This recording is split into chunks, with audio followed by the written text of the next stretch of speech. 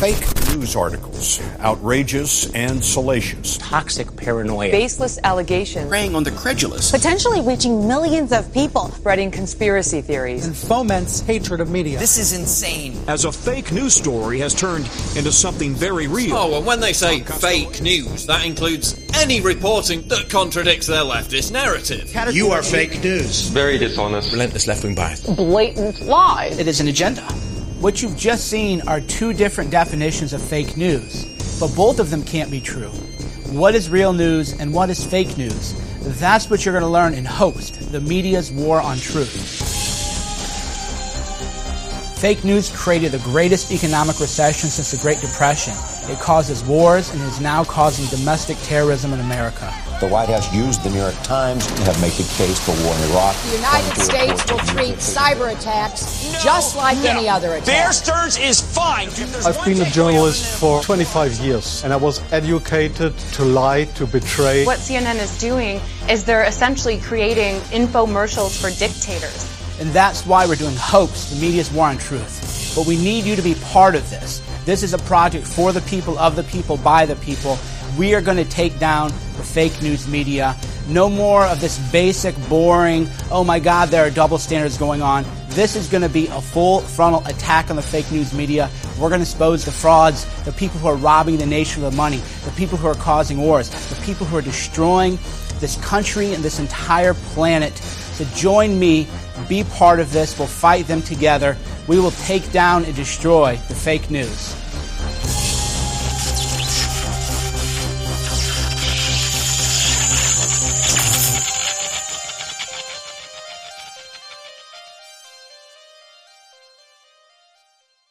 Hi everybody, Stefan Molyneux from Freedom Main Radio, back with a good friend, Mike Cernovich. You know him, I'm sure, but just on the off chance you don't, he is a lawyer, filmmaker, and the best-selling author of Guerrilla Mindset, How to Control Your Thoughts and Emotions to Live Life on Your Terms, and MAGA Mindset, How to Make You and America Great Again. He is also a producer of the film documentary Silenced, Our War on Free Speech, and the upcoming film whose trailer we just saw, I hope you have goosebumps just like I do, Hoaxed, the media's war on truth, which you can help fund and support right now at hoaxedmovie.com. Mike has an alphabet soup of ways you can follow him online, which we will put in the show notes. Mike, thanks so much for taking the time today. Yeah, always my pleasure. Appreciate the support, and hopefully you're in Hoaxed. I gotta send you guys a proposal, but we want to have an optimistic sort of finish to it, rather than just do a polemic on the media, which is, creating fear and hysteria. There's enough of that in the world, where I only want to create a little bit of fear and hysteria to say, but here's the good guys, right, and then bring in the good guys kind of later on in the film. Well, the opportunity to break the monopoly of propaganda that has dominated human thought throughout history. Ever since the days of Socrates, when speaking truth to power got you killed, philosophers or thinkers have generally done like one of two things. Either A, they have buckled down and supported the dominant narrative of the existing powers, or B, they've kind of isolated themselves in these polysyllabic ivory towers of inconsequentiality, taking a good pension and summers off as professors in order to not disturb the status quo. But now we have, for the first time, I think, in human history, certainly since the invention of the printing press, we have a chance to bypass this chokehold of propaganda that seems to run civilizations into the ground with depressing regularity. Yeah, it's interesting because CNN actually just called me right before I did this and said, John McCain got mad about one of your videos. And in one of the videos, I talked about how he has connections to the so-called Russian lawyer. And he goes, well, I have no connections or whatever. And I told the CNN guy, well, isn't it funny that now John McCain has to respond to my stuff? And then, of course, the more interesting conversation, too, is why is CNN coming after my stuff on behalf of John McCain? Right? How does that make any – that's why people go, Cernovich, you claim that, the media is owned and everything. And I go, well, yeah, Foreign Policy came after me. He wrote an article a couple of days ago. And they had people in the CIA who said Cernovich is such a mean guy that nobody wants to work for McMaster because Cernovich might write about him, and I'm like a bully. And I asked a woman from actually 3 people wrote the article, and I said, wait a minute, so let me get this right. The CIA is coming to you to complain about me, and you're going to do that. And you realize that the media is nothing but a PR agent for the deep state. There is no real free press in America other than people like you, Paul Joseph Watson, social media. That's the real free press in America. Well, it is fascinating, too, because not only, I think, are they doing the bidding of the powers that be, Mike, but also they are ruthlessly attacking and suppressing dissent from the dominant narrative. I wonder if you could help people to understand how much we see this happening in Europe, where people are being threatened with jail and massive fines for questioning government policy. There, it's very overt. Now, of course, the challenge in America for the dominant narrative generators is the First Amendment, but they can bypass that in some ways by creating this chilling effect of just personal attacks and slander and character assassination and so on that has people veer back from particular topics that are inconvenient to those in charge. Well, I mean, that's exactly right. So the old media model was, we're the gatekeepers, we decide what people talk about, blah, blah, blah. And then what happened is social media came around, and now people can talk about the truth. So what they do to silence people is they attack you in several ways. They destroy your reputation. They dox you, just like CNN was going to dox a guy on Reddit for posting GIFs, right?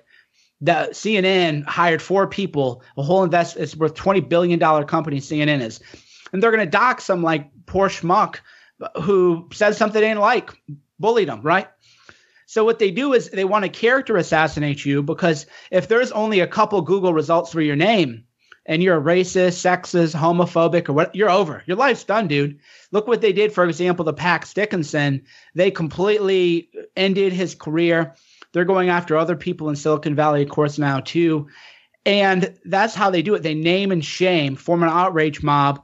That gets written up, and then forever you're known as a Googler bigot. So now you apply for a job. HR, they're idiots and they don't want controversy anyway. So HR Googles it and says, oh, this guy's a racist. They don't look into it. You'll never get another job for the rest of your life. But the funny thing is that I think that used to work, except now I think what it's doing is it's having people double down and say, okay, well, if the media have attacked me to the point where I can't have a normie life, I guess it's like truth or bust. It's alternative media or bust. And I think that they're actually at this point, whereas before they could get you to fold, now I think they're cornering people and hardening the opposition in a way that has been impossible before. Well, that's where the rancor is coming from, is the collective people who do feel, my first documentary, Silenced, was about how the real threat to free speech in America right now, the government isn't shutting anybody down. The real threat to free speech is the culture which says, oh man, you tweeted a joke and I'm going to interpret that joke in the most terrible way that I possibly can. And I'm going to crush and destroy your life. Or so you've been publicly shamed, a great book about outrage mobs and public shaming.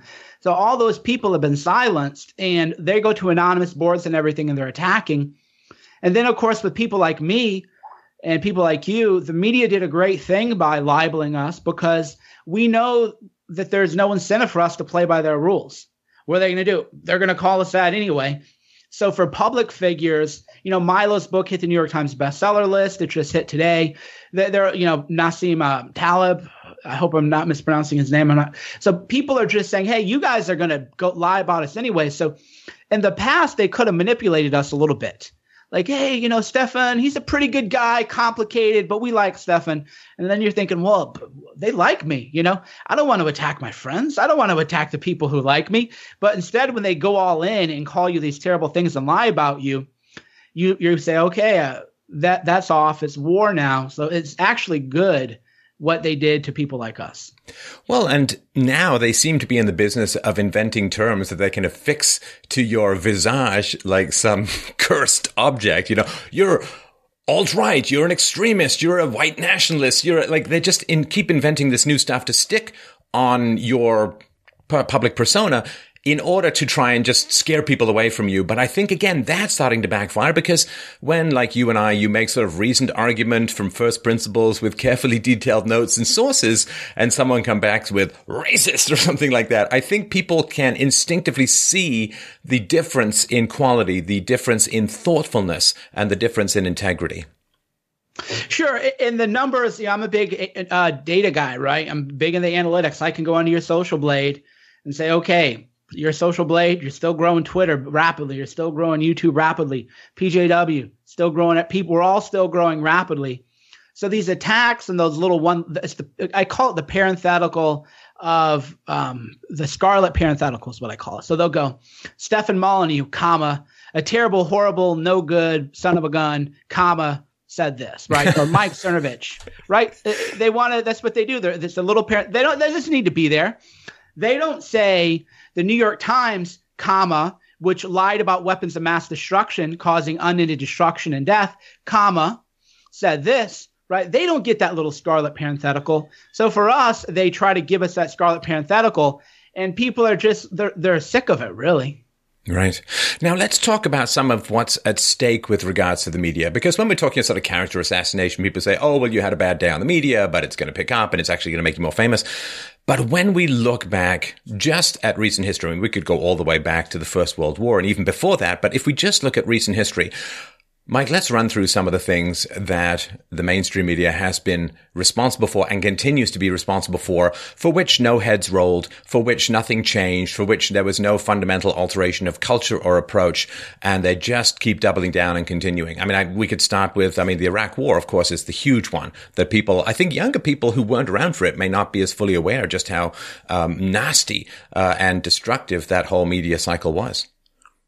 And how they call this traitors, that was, the younger people especially don't get it. I remember I was in law school at the time, Pepperdine Law School, and I was in the Army Reserves, second lieutenant. People in my own class would say, oh, you're a coward. You're just afraid to go to war. And I go, well, here's my military ID. Where's yours, right? Where's yours, buddy? But that was the climate we lived in, where anybody who said, no, I'm against interventionism, well, you're obviously a coward. People like Ben Shapiro will call you a coward. It's like, bro, where's your enlistment contract? Well, all you Max Boot went on Tucker Carlson last night was decimated. All those people, when did they ever serve? So the younger people under 30, they don't realize that not only did the media lie about the weapons of mass destruction, but they created an entire climate and culture where if you were a non-interventionalist, your own friends would say, well, why are you afraid to go to war? Because nobody on the media would call them out. Nobody would say, what kind of moron are you saying that people are afraid to go to war when you're not in the military, right? You're obviously afraid to go to war. Why don't you sign the contract? So they created that climate of hate and climate of paranoia, which people now, especially if they see, Trump supporters, they see. I'm a big guy. I don't wear a MAGA hat out in public because I know I'm gonna get in a fight. I can handle myself in a fight, but a guy got hit with a beer bottle the other night. The media has done that. Fake news has created hysteria. And then in terms of other fake news, and this is what in hoax we're going to cover a lot of things younger people don't realize. I had friends had to plead bankruptcy because of the housing bubble. The media said, oh, mate, housing is going up. You're a fool not to buy it. They brainwash people into housing bubble, right? So then people, of course, lost it. They lost it. Their lives were, decimated financially. They had to completely start over. And then, Walter Duranty of the New York Times won a Pulitzer for false coverage about Stalin. That probably 50 million people probably died because of that fake news. So fake news has always existed. But before social media, there was no way to call it out. Right. Other than sort of grinding lawsuits that would never be reported in the mainstream media. A lot of people don't remember, but Joseph McCarthy both pursued and won a lawsuit against a newspaper for libel. But of course, it doesn't matter. If nobody's going to report on it, it's down the memory hole. It might as well not exist. So the option of lawsuits against the media, especially if you're a public figure, people don't understand this weird thing in American law. Perhaps you can break it down for people. Just if you're a private citizen and you get slandered, well, if you prove your losses and so on, well, but if you're a public figure, there's this weird thing where they have to have known it was false and decided to publish it anyway. And of course, since the media knows that rule, they simply won't record anything or write anything or type anything that would admit that as a motivation. So it is really hard to try and get the record corrected if you are a public figure in America in particular. Yeah, 10 years ago, what'd you do? Write a letter to the editor? Maybe they publish, right? That's the thing. Kids don't appreciate it, how bad we had it. Which is that if they lied about you, maybe you write a letter to the editor, but and that's why they want to get banned on social media. But you'd write a letter to the editor, maybe they publish it, maybe 5% of people read it who read that big headline. So in American law, for a defamation lawsuit, first of all, they're very expensive. I have viable defamation lawsuits I could bring against people. People go, why don't you sue that guy? $150,000. You know what I can do productively for $150,000? other than file a lawsuit with a speculative chance of winning so that maybe I win a little vindication or whatever. $150,000, dude, I could fund the whole operation. I could hire 2 reporters for $150,000, right? But I still can't sue for most things, let's say, because in America it's called actual malice, which means they have to show by clear and convincing evidence that they acted with reckless disregard for truth or falsity, which means they had reason to believe that it wasn't true. And that even so that's it for a statement of fact. And then for a statement of opinion, you can get away with anything. So, for somebody like me, they can say, well, Cernovich is a pro-rape, alt-right neo-Nazi. I can't even sue for that, right? Because, one time, I said this and you said that, and we can spin it that way. There's no real lawsuit to have there because that's more hyperbole. It's more a statement of opinion, because what does it even mean to be a neo-Nazi? Is that a factual statement or is that opinion? So if you're a public figure, you got it bad. Even if you're a private figure, in a way, not in a way, 100%. I would rather be libeled as a public figure than a private figure because I'll just get to my platforms, rally the troops.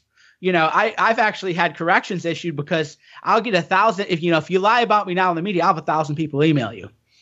I'll email the public editor, email the legal, so I can get corrections now. But if you're just like a private regular guy or a gal and the media lies about you, what's your recourse? You don't have none. Think about it. Media is the only business that doesn't have a person that you can reach out to for product safety. So let's say I'm drinking coffee out of this and the glass breaks and it cuts my mouth. Well, there's people I can email at the coffee. I can actually reach out to people. If you're lied to in the Washington Post, there's no public editor, or at least there isn't one prominently known. Who do you contact? What email? What do you even do, right? Media's the only. CNN lies about you. What do you do? I know how to get a hold of the PR people because I know the game. But if you're just a regular guy, there's no hotline. Do you feel that you've been wronged by CNN? Call here. So if you're a private figure, it's even worse too, because also if you're not making a living doing what you and I do, then there's no option. It's terrible. And quite frankly, and I don't hope this happens because this would be bad for everybody, but I'm shocked that there hasn't been actual acts of violence by people whose lives have been ruined, because you take away somebody's livelihood forever and you make them think that there's nothing to live for. That's me. I don't dox people, not only because it's morally reprehensible, but if I dox some guy and then he gets fired and he can never get a job again, that guy's going to come after me and try to kill me, right? Or eventually, maybe not that one eventually, but the media, they're so drunk with power, they're just doxing people left and right, destroying people every day. And I think, first of all, it's morally reprehensible. It is the true definition of bullying because you're punching down, but it's dumb. You're inviting people to have nothing to lose by taking you out. I don't know why anybody would want to make that a possibility or a choice for somebody. Right. And they shut down such essential and necessary debate, which has us as a society, as a culture in the West, driving ever faster blindfolded. We can't have rational discussions about things like anytime you talk about cutting back on entitlements. Well, you must want old people to die in the streets. You must want sick people to cough up their lungs in a ditch. You must want poor people to starve to death. Anytime you talk about controlling government spending, reducing government spending, immediately they'll go and find someone who's dependent on that program, who's going to suffer enormously and tear-stained. It's all emotional stuff. And of course, what's not seen is all the people who are going to be thoroughly harmed when the government inevitably just runs out of money to put into the bank accounts where the checks go out. And so there is this titanic wall of silence where anybody who tries to come up with some sort of sane fiscal policy is immediately branded as somebody who, just wants to giggle on a golden throne while the poor expire in droves around them. And therefore you can't have any debate about ethics, about numbers, about inevitabilities, about mathematics. And that is incredibly frustrating to know that society statistically and mathematically is heading in a very bad direction, a completely unsustainable direction. But you can't have a conversation about it because the media just whips up victim hysteria. Well, it's a trend of no platform, which has led to political violence.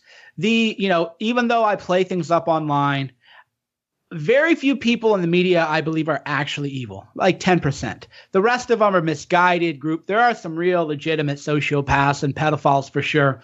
But I would say that most people wouldn't kill me if they could. If they could get away with murdering me, would they do it in the media? Most people wouldn't actually murder me. A large, maybe more than 10%, maybe 30 or 40%. But the point is, I'll sit down and debate anybody. The minute, though, no platform people, you are now unpersoning people. You're dehumanizing people. And then once you've dehumanized them, it is not much to say, oh, well, maybe we should just start hitting them with bats or shooting them or hitting them with beer bottles. That's why the media has created this climate of political violence, because they've said there are people unworthy of being spoken to. I mean, think about the punishment in ancient Greece was ostracization, right? You would be removed from the community. Man is a social animal. Ostracizing somebody, saying that somebody is unworthy to be spoken to, unworthy to be untouchable. It's a new class of untouchable. That is, I mean, again, it's not only reprehensible morally, it's creating a massive powder keg in America where people say, oh, that's an untouchable right there. Deplorable is just another way of saying untouchable. So what's it if you go kill the guy, rape the guy, kidnap their children? They're not really people anyway. They're not really human beings. And the media is responsible for that. So that is where no platforming has gotten us. And that's why I don't know platform people. You know, people want to talk to me on Twitter. I talk to everybody. But the media is so bad, they'll go, you retweeted a neo-Nazi. And I'm like, well, yeah, and I've retweeted a left-winger. I've retweeted Jacobin Mag. I retweeted Max Blumenthal the other day, Alternet, right? I retweet a wide variety of people because I don't like the idea. You know, I'll retweet Ramsey Paul. People say, oh, he's so controversial. I'll retweet Jared Taylor. Like, well, you can't do that. It's like, no, that's BS. If somebody has something interesting and intelligent to say, you go debate the guy, because the minute you've decided that there are people that are untouchable, then you're saying that they're actually not human beings. You're part of the climate of violence. Well, and it's cheating. You know, I mean, it's the old free speech argument that if somebody's ideas are really bad, give them maximum exposure, let intelligent, well-intentioned people oppose the points that person is making. And that's the way that you defeat bad ideas. You don't just drive them underground. They don't disappear.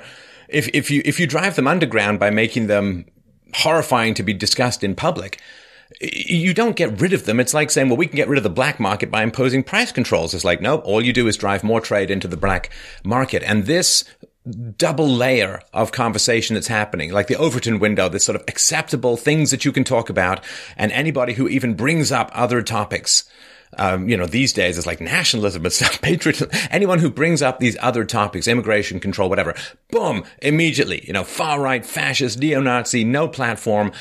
That doesn't make the debate go away. That just means that people say, okay, well, we can't talk about this publicly, so now we're going to talk about it, or at least in the mainstream media. Now we're going to use social media. Now we're going to do it privately. Now we're going to organize outside the realm of public debate. And the bad ideas in those subcultures remain unchallenged, unexposed, unexamined. And therefore, it causes, I think, a toxicity to form in all of the subcultures, because they're being driven underground, and therefore they're not getting exposure to the best critical thinkers who can help them improve their ideas. And since everyone likes to talk about Hitler, it's worth pointing out that Hitler never won a majority of voters, how he took power, right? So people go, oh, free speech. I bet you Hitler would have loved free speech, because then Hitler was never able to actually convince people to do what he did. He actually silenced free speech. That's how the Holocaust happened, because you can't speak up. If you speak up, you're a traitor. You go to prison. Your parents or your children will be murdered. You'll be put in a concentration. Same thing with Stalin. No free speech in Russia. No free speech in Cambodia, and the Cambodian genocide. No free speech in all these, in Cuba, Venezuela. So you look at and you and I have talked about this. What a coinkydink that all of those places that silence free speech are massacres, and they're all left-wing movements, which is of course fascinating too. When people don't want to talk about that ever. So the idea is, I guess, because I want to go deep in terms of free speech, and fundamentally, I think people want to do the mostly right thing. None of us are angels, but if you put 100 people in a room and you said, hey, you know, we're going to go murder this person, you know, most people are going to not want to do that. Now there's mobs and stuff. It's not that simple, but fundamentally, most people don't want to harm other people. But if you're the left, you have an evil heart, because that evil heart shows because they want to silence people because they think, oh my God, if people are exposed to these ideas, then they'll go do these. But most people wouldn't. I mean, a good example is that David Duke gets way more media coverage than I do, right? He's a nobody. If that guy tried to have an event, maybe 100 people would show up. 50 of them would be media, 45 would be feds, and 5 would actually be fans, right? So the idea that, oh my God, they're these terrible people, and the people are exposed to their ideas, and then the people are going to be persuaded is actually, that's counterfactual. It's empirically false, because you can see it. The people on the right who are the most easy to vilify because they're dancing monkeys, they don't have a real presence, right? Because the people aren't buying it. So to me, that suggests if the left wants to really censor people, that tells me that their own hearts are dark. Well, and they're not competent. As I said, it's a form of cheating. You know, if I said I'm going to have a boxing match with someone and then, you know, like I hit him in the arm with a pipe the day before and say, you know, I won because he didn't show up or he didn't win or whatever. It's cheating. And this to me is very frustrating. Again, if people have bad ideas, they're welcome to come on my show. I do hours of debates with listeners every single week. I get people in I disagree with. We have conversations because, you know, I'm pretty good at having a debate and more than happy to be corrected if I've gone astray. So because I have no ego investment in any particular position, my ego investment or my rational investment is in the methodology of reason and evidence. The conclusions can come and go as the data changes. And so because I have competence in the realm of debating, I'm comfortable having opposing opinions front and center in front of me. But if you're not particularly good at debating, then what you want to do is cheat by silencing the opponent. And that, I think, is starting to become pretty obvious when you look at the CNN or these. They don't bring competent people on to debate them. They don't bring well-informed, articulate, energetic, charismatic people on to debate the opposite side. They demonize, they silence, and then they try to move on like they didn't hit anything on the road.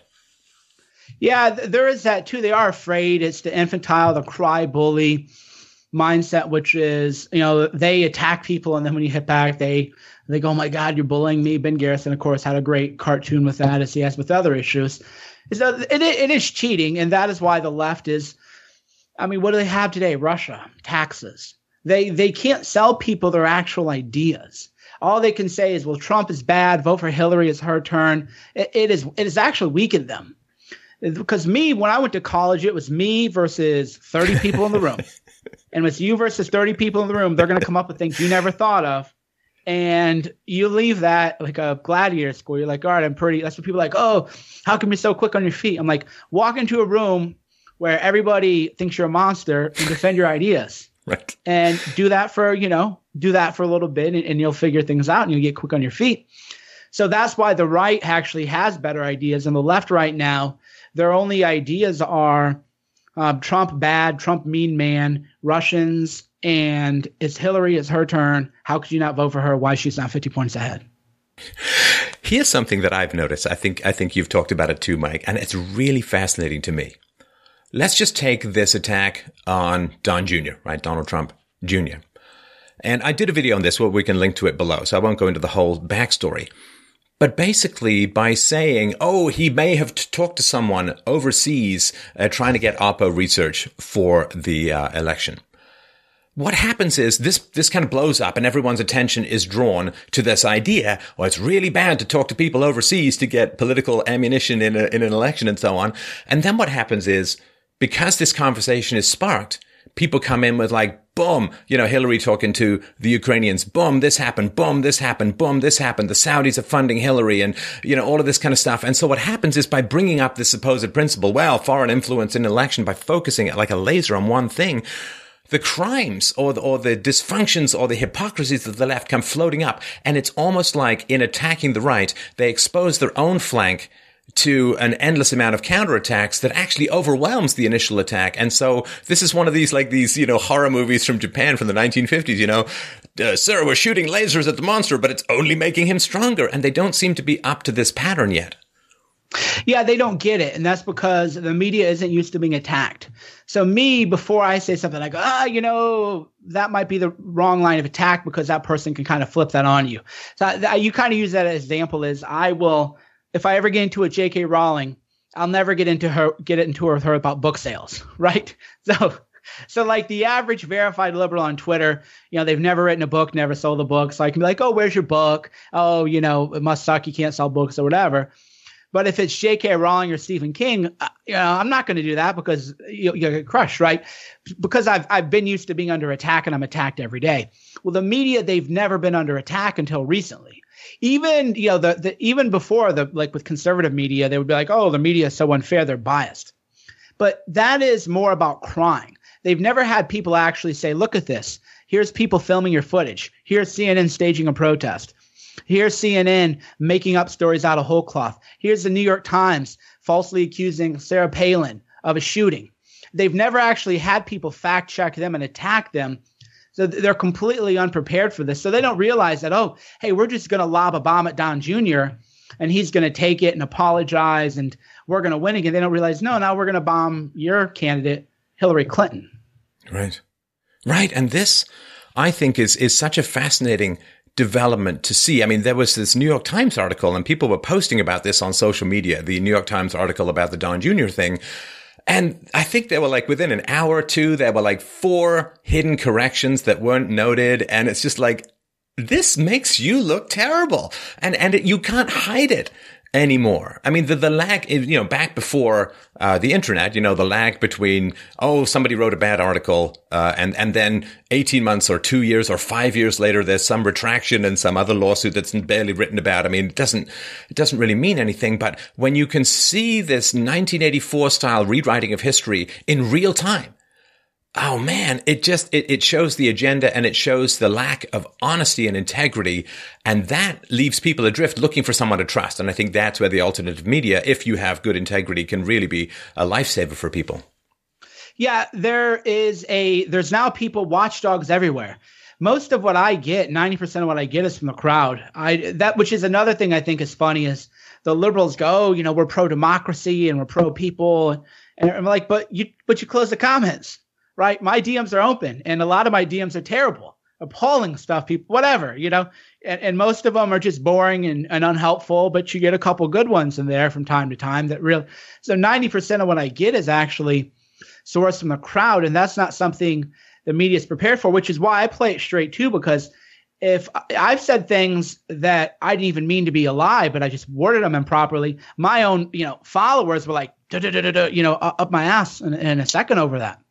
I was like, oh, I didn't mean it that way. Let me reword it. So, but the media, but I'm used to it. And you are too.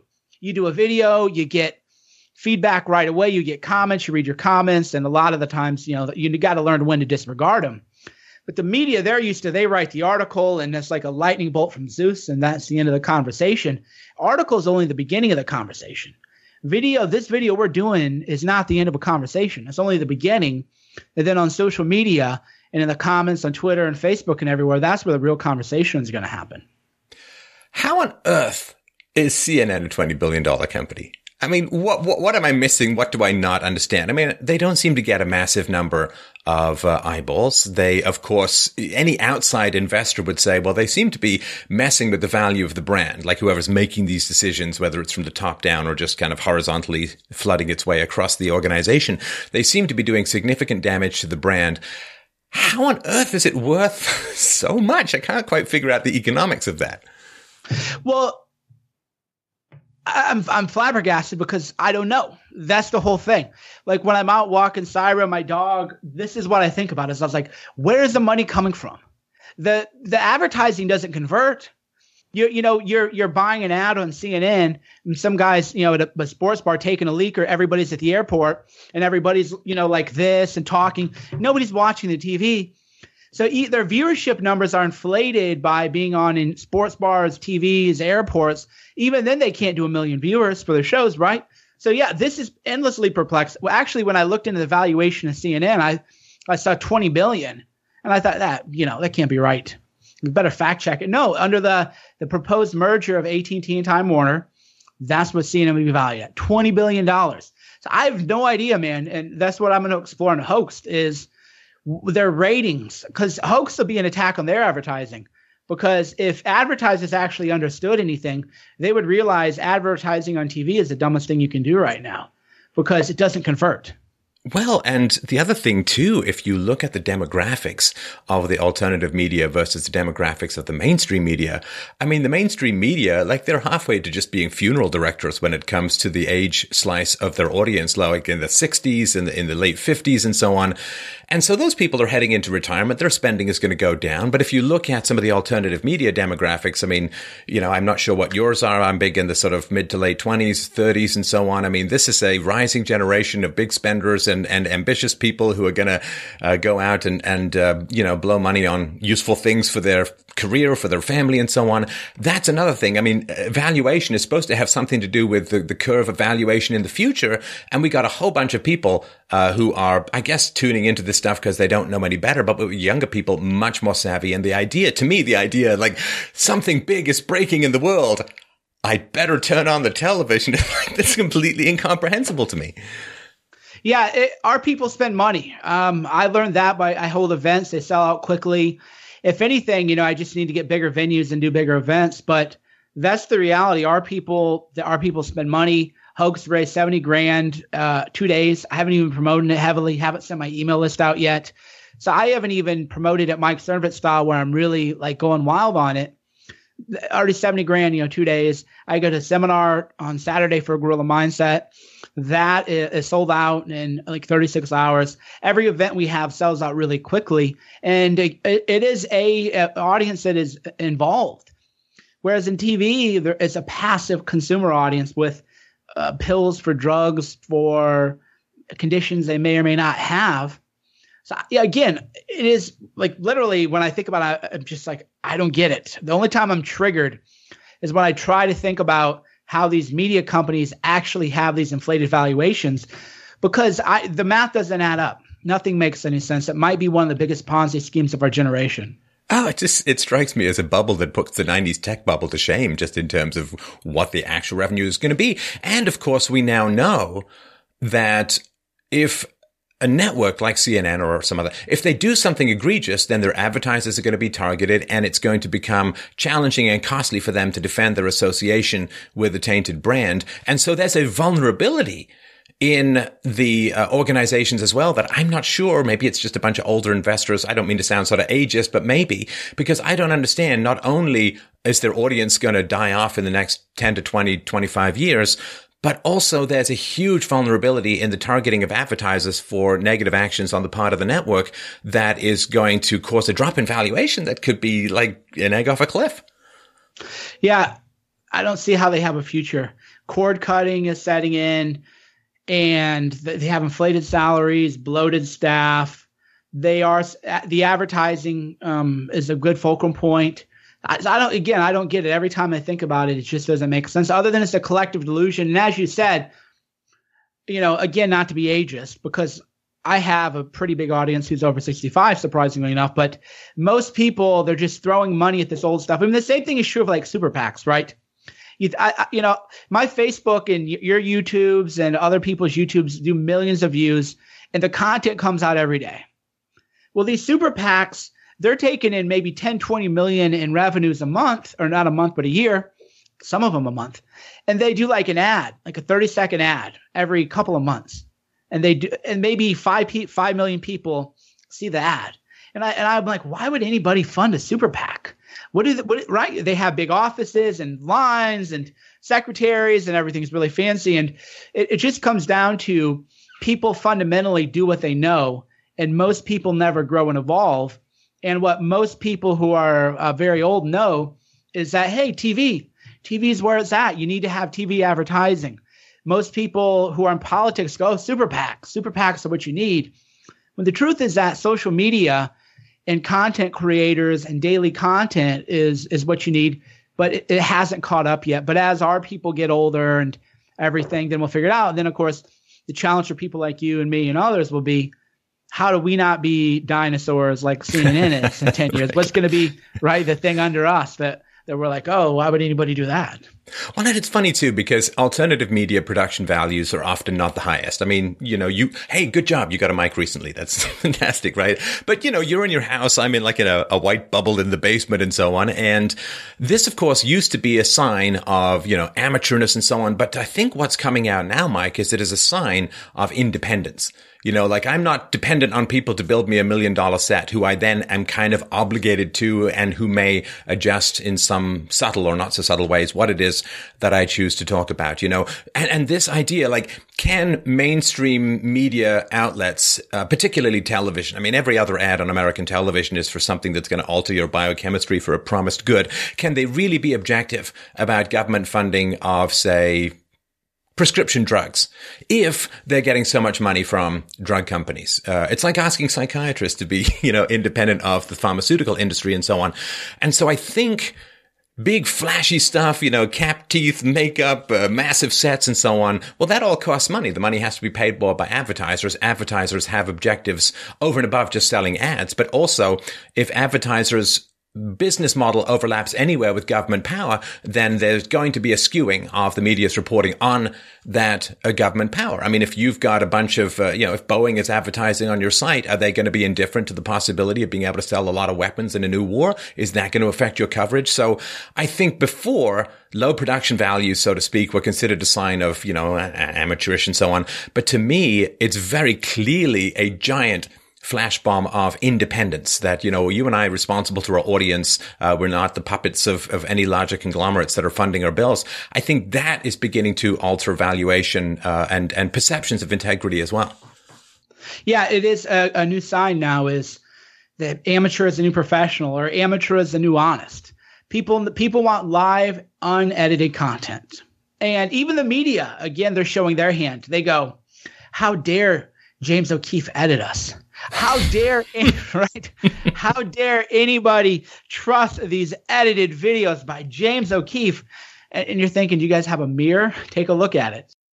It's a little bit off the beaten path of the stated topic, but let's go off book for a sec. I think it's related because when it comes to sort of establishment media or establishment orthodoxies, or establishment broadcasts of ideas, there is, I think, a fair amount of criticism. I know you've made some yourself, which I'd like to dig into here a little bit regarding sort of the mainstream conservative think tanks and outlets. I know you've criticized Young Americans for Liberty and so on.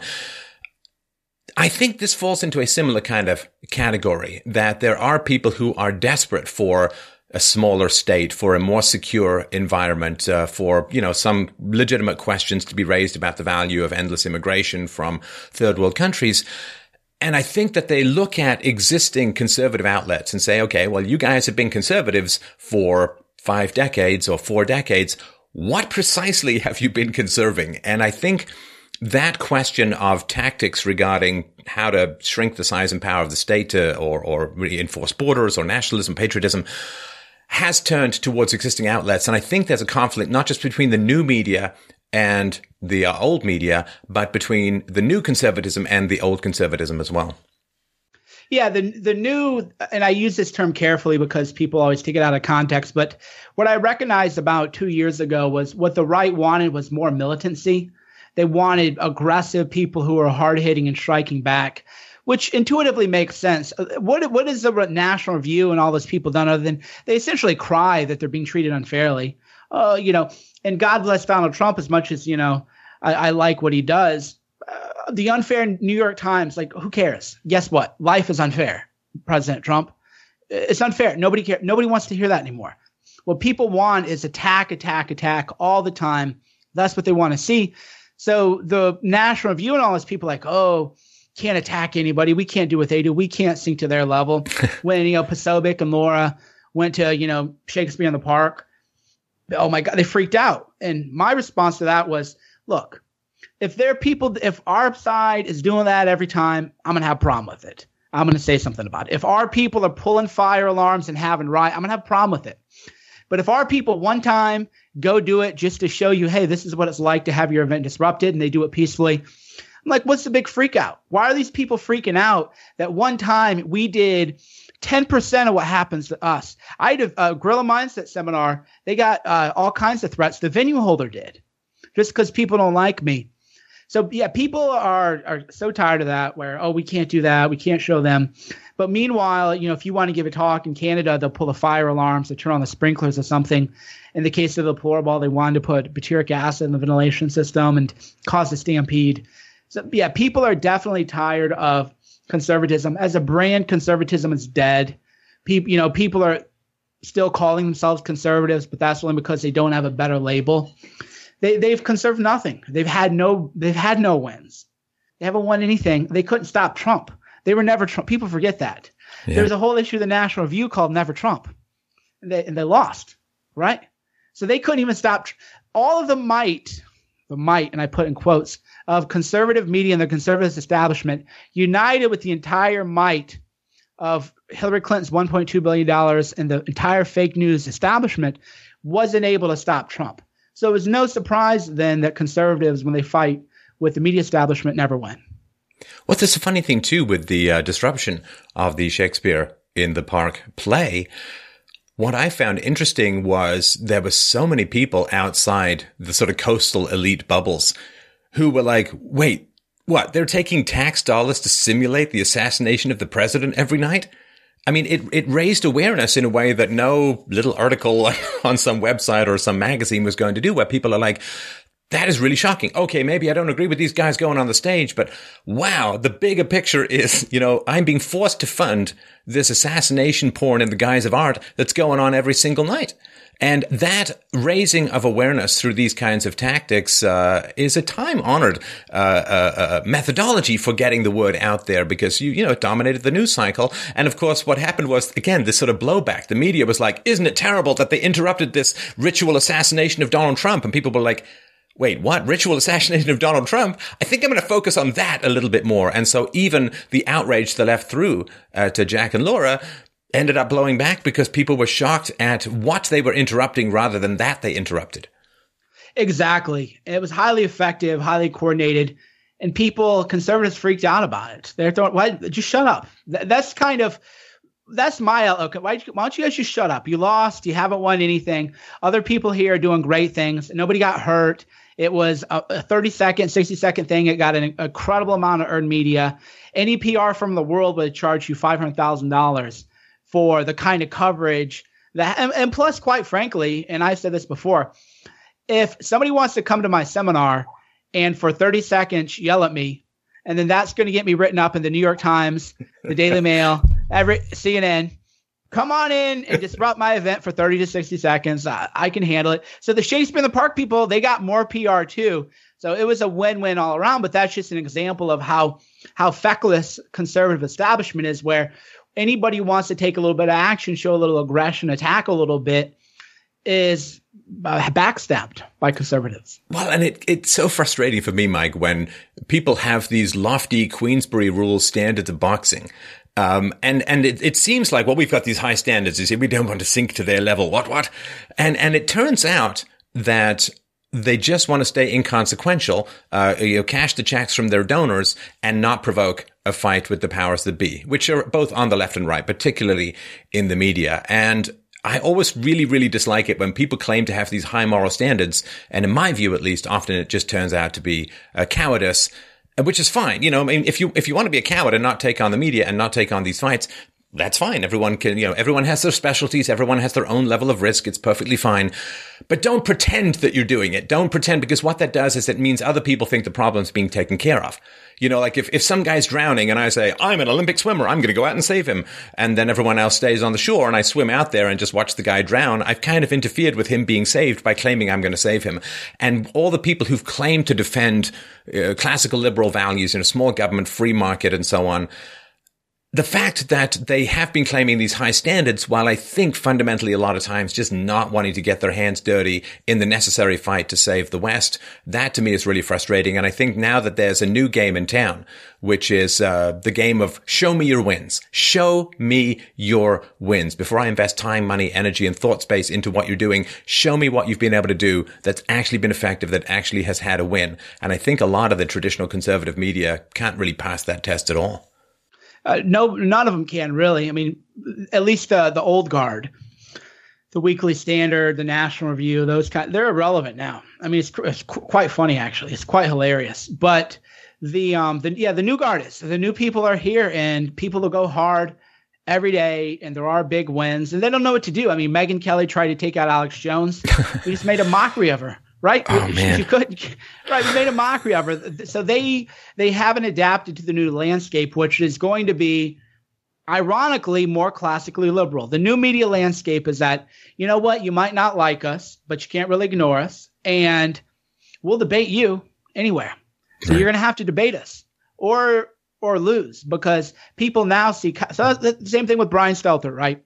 So Brian, does a show on CNN, Unreliable Sources, and he goes, never been a more dangerous time to be a journalist. And I said, well, hey, bro, I'll wear a CNN hat through New York. Anywhere, any neighborhood you want me to, and I bring a camera and a GoPro, and we can see what it's like. Go wear a Trump hat in New York and see what happens, bro. You really think CNN is really under attack? Go wear a Trump hat. Why don't you do a real story on political violence? And that stuff grates at them because it goes viral, right? And then people are asking them why. They can't control the narrative. So the way they're going to have to respond to that is they're going to have to do a story on political violence against Trump supporters, and then surprise, surprise, people will trust them again.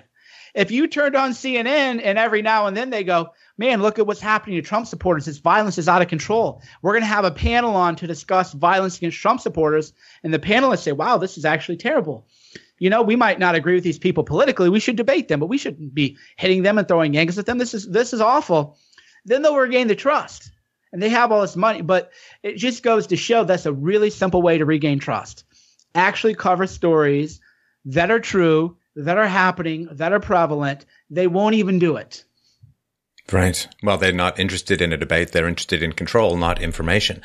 And, this is sort of a mind exercise that popped into my head while you were talking, Mike, which is imagine being a security guard or dressing up like a security guard and walking around with a CNN camera crew around New York. I mean, would you find that to be at all dangerous? Now, imagine being a security guard and walking around with you or with Laura Loomer or, other people who are well-known public figures not on the left. And imagine what your day would be like if you were that kind of security guard. And I think that's just another way to understand that this fear that they have is entirely overblown. And it is, they have set up a situation where people like yourself and myself are in danger being out in the public. And then they cry that somehow Trump is inciting violence against them. I mean, I don't even know what to say with that kind of mindset. It just seems so deluded, as to be crippling. I don't know how they get into bed in the morning and face the right direction to get through the door. Yeah. I don't know if they're being deliberately dishonest or if they are just so soft that is a threat to them, right? So I read an article today on CNN. Someone goes, it's the whole I'm a media person, I'm quitting Twitter. Well, why is that? Who cares, bro? Who cares, right? Why is that newsworthy? Hey, I'm Mike Cernovich. I walked my dog today. Isn't that cool? Why is that even news, right? We've seen it done 100 times. But if you want to really get down to it, I've waited tables. I've done customer service at a hardware store. I've worked on farms. I get a lot of nasty comments on Twitter my way. This is the best job in the world. If you can make your money reading and essentially sharing what you read and learn and live with the world, and you can pay your bills. I'm certainly not getting rich doing it. There is no better job in the world. But that's because I've had the other jobs. Like whenever I hear these people on Twitter cry, I go, have they ever been to like a Costco? There's like a person who their job is to stand there and check your receipt, and they're standing on their feet all day. How much does that hurt? I know because I've had jobs like that. Your knees ache after the end of a shift. You go home tired. People are rude to you. I mean, if you think Twitter abuse is bad, go deal with customer service. And they're so narcissistic that they've never thought, well, actually, there are real jobs out there that are hard. A job in the media it's not a real job. It's a dream job that a select privileged few get, and people should be very grateful to have these jobs and not be crying about the abuse that comes with it. Oh yeah, no, I'm after high school. I didn't have any money to go to college, and I went to work as a gold panner and prospector up north. Man, that was some hard work, man. Humping around giant drills through like waist deep snow and bushes and snowshoes. And one night a bear attacked the dog that was in our camp, and we were all sitting there with shotguns, just hoping it wasn't going to come through the tent. So.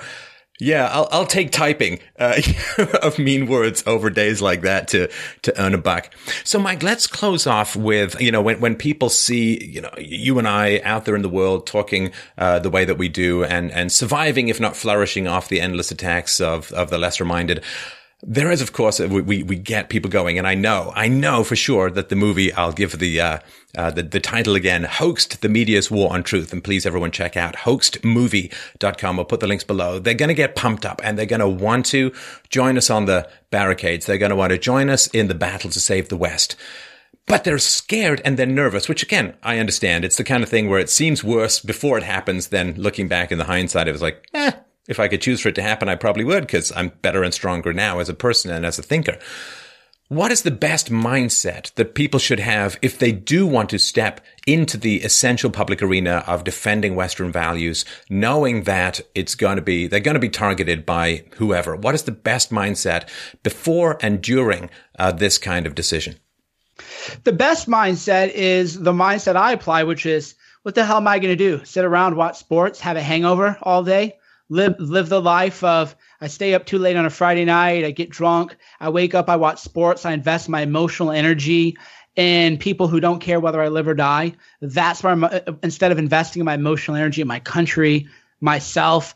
To me, there's never really been a choice. It's always been, well, what is the alternative? The alternative is to sit back and do nothing while the country and the entire world is being destroyed. And is that what you want to do and look back on your life? Because we're all going to be too old one day. We're all going to have to quit the fight. You want to look back on your life 20, 30 years ago when there's moral decay everywhere, where pedophiles are allowed to work as teachers, where people go to jail for their thoughts, where people are being arrested like they are in Germany. You want to look back 20, 30 years from now as people are being sent off into prison and say, I'm glad I went out and partied on a Friday night, had a hangover, and watched sports on Saturday. That was the totality of my life. And it was even, I kind of called out that K-File guy on CNN as I go, you went to journalism school, you're in the media, and your legacy is you were going to dox some guy on Reddit because he made a pro wrestling GIF about CNN. Is that what your legacy is going to be? That's your legacy? It's what I ask people every day when you're thinking back and you're thinking about the story of your life.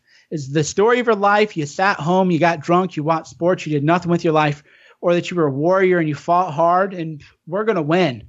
So not only that, but you can be part of the winning team. Right. So let's talk about more practically and directly how people can help you with the movie, because the input, the quality of the input, the amount of money that you get coming in is going to have a direct effect on the quality and thus the shareability of the product that comes out the other end. So help people understand how important it is and what you're going to do with the money and what's going to come out of it, how it's going to help them in return. Right. So Silenced could have been a revolutionary film. Budget was, $85,000. The director was what he was. It was a good little CBS NewsHour kind of special, like an NPR thing. That was cool. It was a little think piece, but it is not going to have cultural impact. The idea from Hoaxed, I want Hoaxed to be the pumping iron of new media. Here's what I mean. Everybody who goes to the gym, whether you know it or not, you go there because a documentary film called Pumping Iron was released by George Butler and it starred Arnold Schwarzenegger. That created gym culture. A charismatic figure created an entire new movement, and now gym culture as we know it exists. I want a new media culture and a distrust for the establishment media culture to exist. The way to do that is more than anything films. Books are great. Books do not move hearts and minds, especially in the modern world, like films do. And the films got to have a little pizzazz. They got to have flash. They got to have the expensive cameras and the cut and the music and the hype. And that is why, if anybody watches, I encourage them to. If anybody watches a trailer for Silenced, compare it to the trailer in Hoaxed. The production level is next level. So where's the money go? The first thing I always tell people is I don't get paid on the films. I work as a producer. I don't take a producer's film for it. I didn't make a profit off of Silence. The money I did make off of Silence is going right back in Hoax. And there's no fast and loose where I paid myself or I paid. No, Shauna doesn't get paid. I don't get paid. The money only goes to fund filmmakers and creators who are doing the work. And they, quite frankly, don't get paid what they would be getting paid in Hollywood, but they do Hollywood level work. So the money is going to go to 2 directors I hired who are amazing. And you can, see for yourself by the Kickstarter trailer, the level we're going to play at, major league level. Development photography, some graphics for the title cards, a composer. And realistically, the budget's going to be probably $250,000 is what it's going to take to do right. And, just for people listening in, if you want to measure success, right? I want Silence to be on Netflix, okay? That's the level that it has to be at, the kind of documentary. and it's got to have the kind of popularity and the shareability that is going to get on Netflix. That's how we measure success. So I'm making a documentary that is going to be a get me Roger Stone level kind of thing that people are going to be talking about. It's going to make waves. And to do that, we do need the support of the people. I'm putting my time into it. I'm putting hundreds of hours in the film, putting in my own cash. And I have put up my own cash for the Red Pill. I was an associate producer on that, put up 10 grand. So we do need people. If they want a great film, people always say, what can I do? What can I do? Well, that's one really simple thing you can do. And if only people can do $1, that's actually useful. And here's why. The Kickstarter, it'll say, you raised X number of dollars from Y number of backers. So if it says, we raised 200,000 for Hoax with 10,000 backers, well, that's incredible. So even if, 9,000 of the backers are only $1 each, that shows people, no, there's a lot of people who want to see that. That's actually how you get traction. That shows there'll be a strong demand for it. So, yeah, if there's anybody listening, and I know we all have different financial situations, but if there's an option on the Kickstarter for $1, so if you got $1, kick it in, because that $1 now is a vote. You're now voting with that $1. You're saying, I'm one backer. I want to see this film. And then distribution companies and Netflix and other people are going to see that, and that's going to be persuasive. And what's your money going to be worth unless we can start having rational discussions about the value of currency? We got hyperinflation down the road if people try and pay off their unfunded liabilities by money printing. There's devaluation. There's soft and hard defaults. To me, this is a great investment to spend your money on in order to have the potential to retain the value of your money. Because if this film works, then the mainstream media is going to step aside a little bit, and an opening is going to occur among the general population for essential conversations that right now are very, very hard to achieve. So I would strongly urge people, please go to hoaxedmovie.com and check it out. Also, Mike is the Twitter god. Basically, Twitter should just have a big picture of Mike on it. Twitter.com/Cernovich. The blog, the great blog, dangerandplay.com, and we'll put other links below. Particularly check out Mike's Periscopes. I feel like I've exercised just watching his Periscopes. It's wonderful. So thanks again so much for your time, Mike. Look forward to hearing how the movie is going, and very best of luck with the fundraising. Thank you. I appreciate it, everybody.